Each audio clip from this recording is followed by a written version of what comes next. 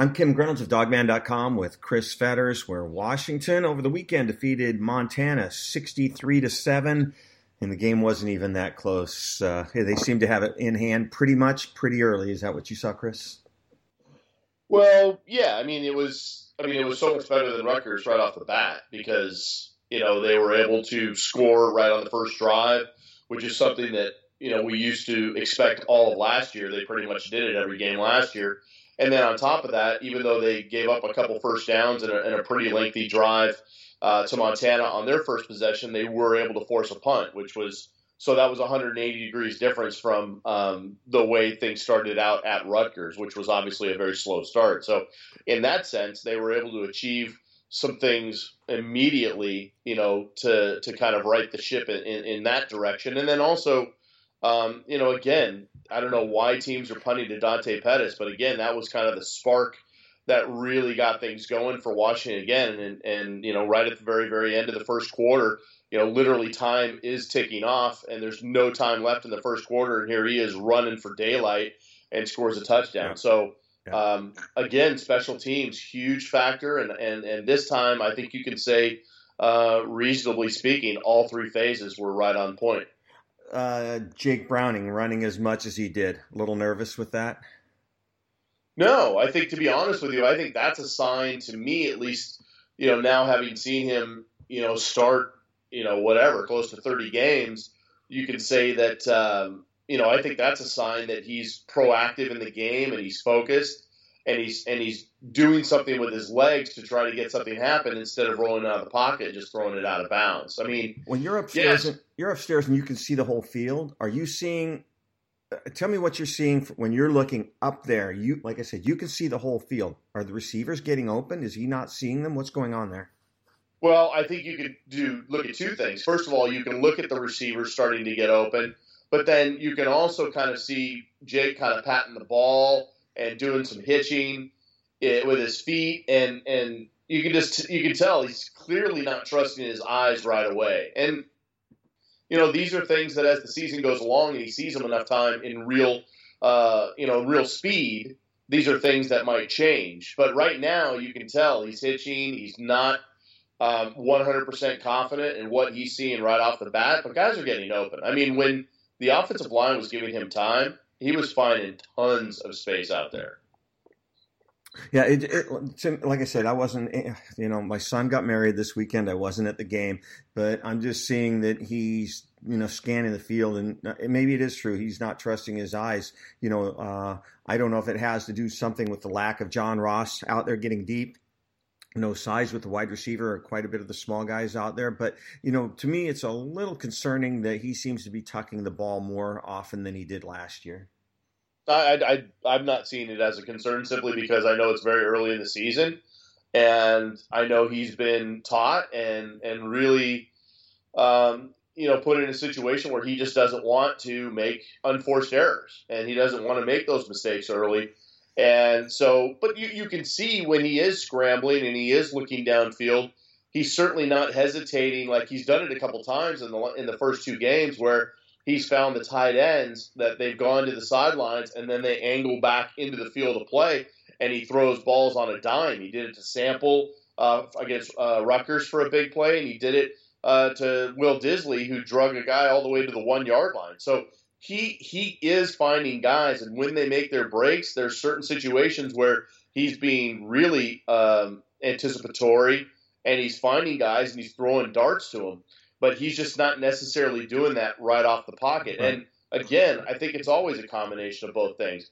Maybe the guys aren't getting the separation that he likes, but then again, he is hesitating too. So it's hard to say exactly what he's seeing, but from his vantage point, he's not seeing the separation that he likes. Going into the season, the offensive line was supposed to be one of the strengths of the team. They lost Jake Eldrenkamp at left guard, who was an all-conference player.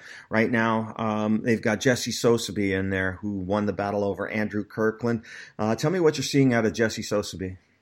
Well, I'm just seeing a guy who, has had starts in the last, he's had starts before this year.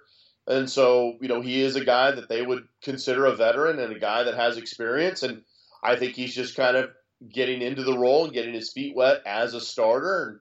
he's playing against a really good guy in Trey Adams who he can learn from as well. So I'm not seeing anything that would tell me he's not capable of doing it, and he's not capable of doing exactly what Jake Elderkamp did last year. I mean, he's a big guy. He's 6'4", 6'5", 310, 315 pounds, and he can move guys around when he needs to. It's simply a matter of getting those live reps and doing it in game speed and making sure he can do it consistently game in and game out. And, we'll obviously see how much improvement he makes from Montana to Fresno next weekend. But I expect every single game he's just going to get a little bit better and a little bit better. It's interesting to watch the offense right now, and like I said, I've been calling it the preseason for a while, but they're not riding one horse at running back or wide receiver. They're really spreading the ball around. I think Washington has 6 guys score. It could have even been 7, but they're really spreading it around. Myles Gaskin's not getting a ton of carries. Neither is Lavon Coleman. No wide receiver is real dominating out there. They're really spreading the ball around, Chris. Yeah, actually they had 8 guys score. Okay.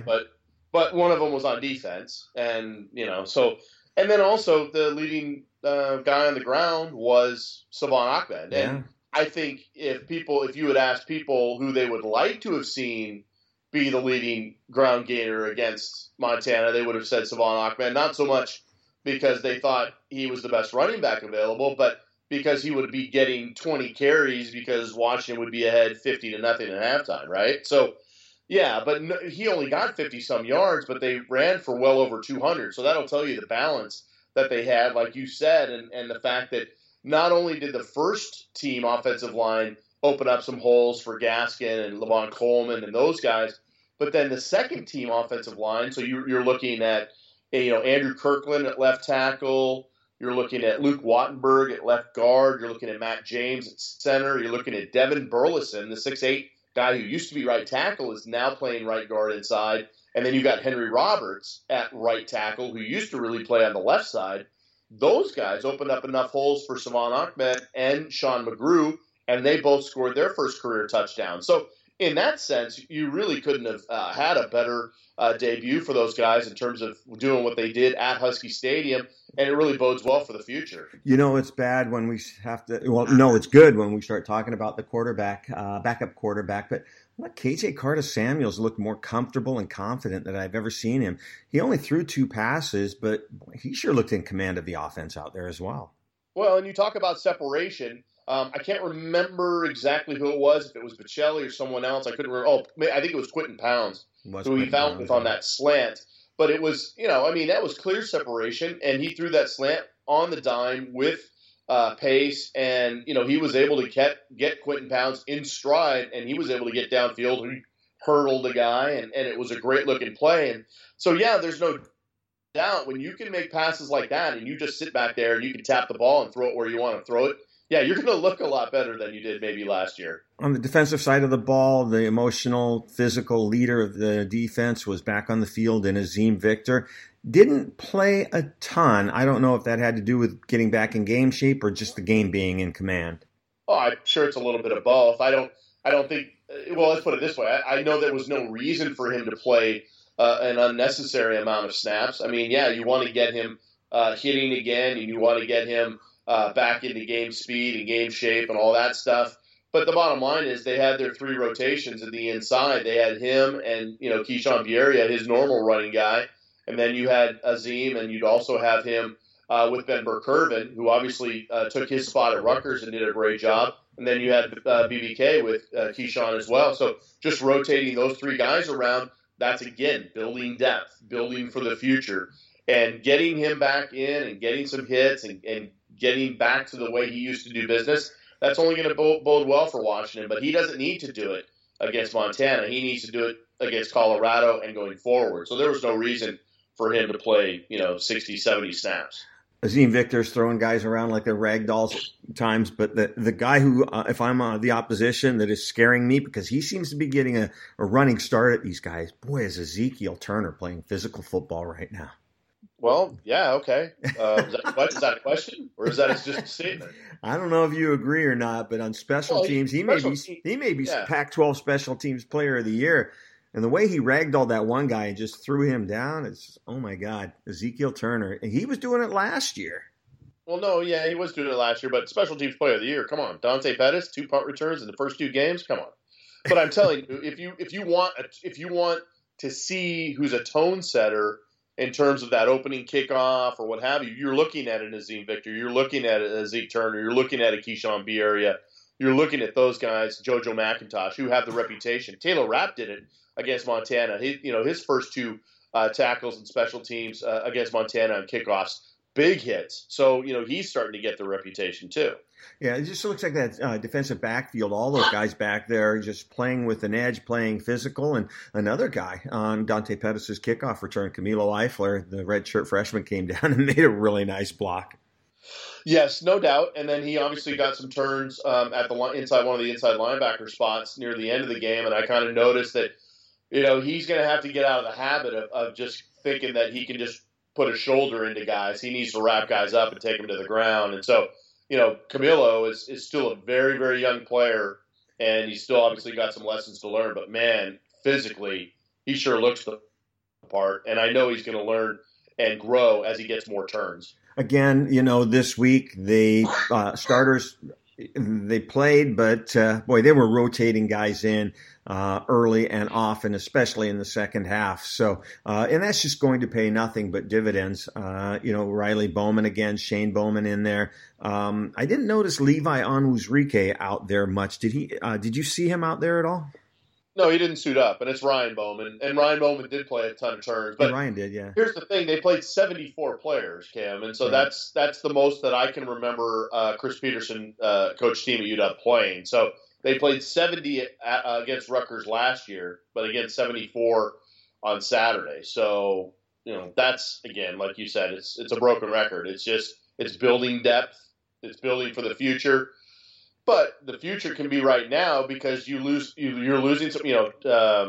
Who was it? It was Drew Sample went out in the first series of the game for Washington. Yeah. So Will Disley had to come in and do a lot of stuff. I saw Mike Neal getting some reps. Jacob Kaiser got his first catch as a Washington Husky. They're going to need him now if Drew Sample's out for any significant amount of time. We don't know. Chris Peterson said it's just a leg injury. He'll be fine. So don't know if that means it's going to be a week or 6 weeks. You just don't know.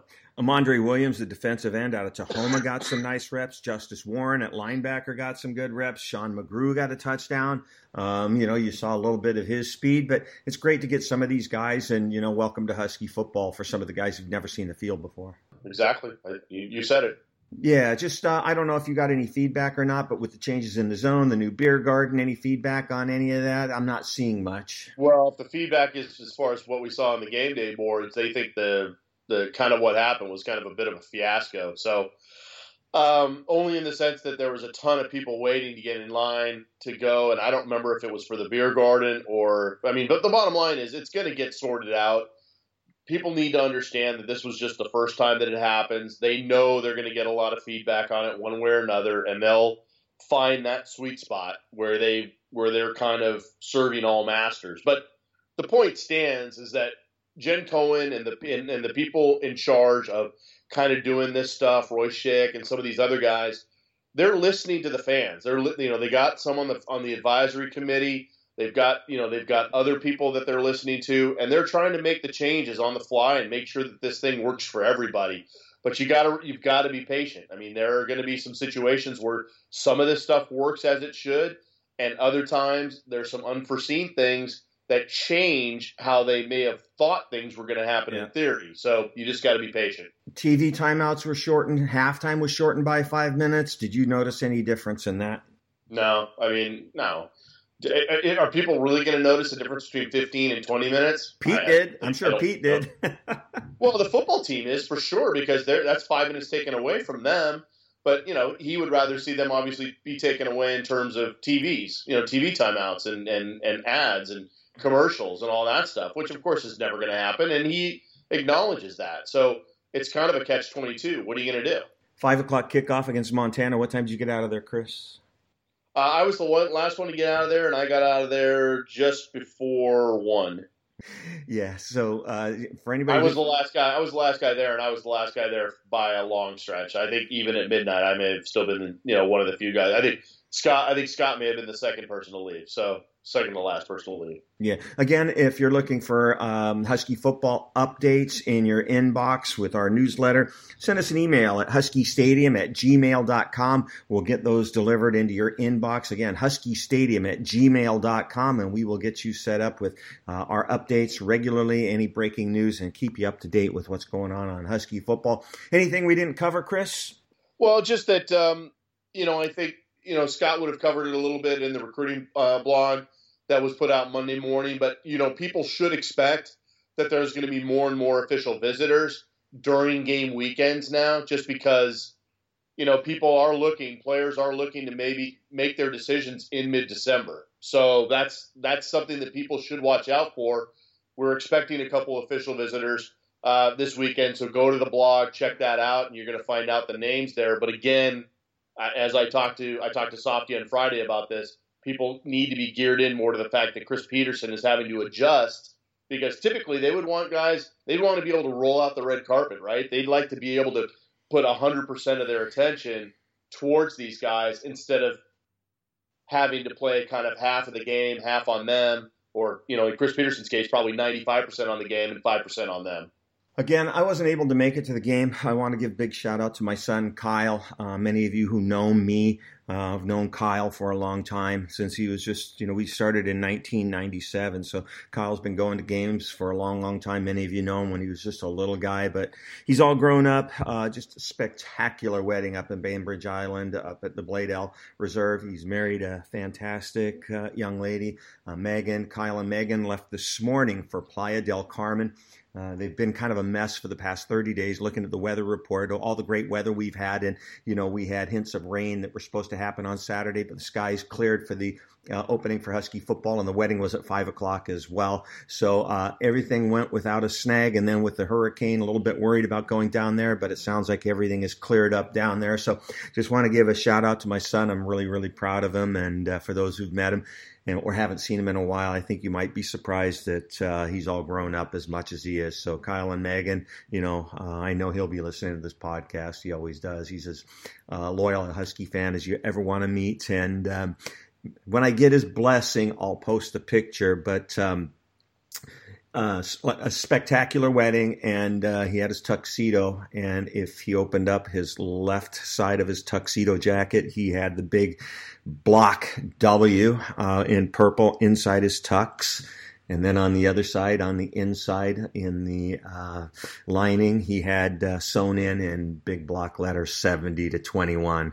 I raised him right. So anyways, big shout out to Kyle. Hey, for all of you, we're just tired. Seahawks. That's all you hear on sports radio. We'll always be here for your latest Husky updates. And we'll try to do as many podcasts as we can during the week when you're tired of just listening to all the other nonsense. Again, huskystadium@gmail.com. If you want updates in your inbox, it's just as simple as huskystadium@gmail.com, and newsletter on your subject line, and we will get you hooked up.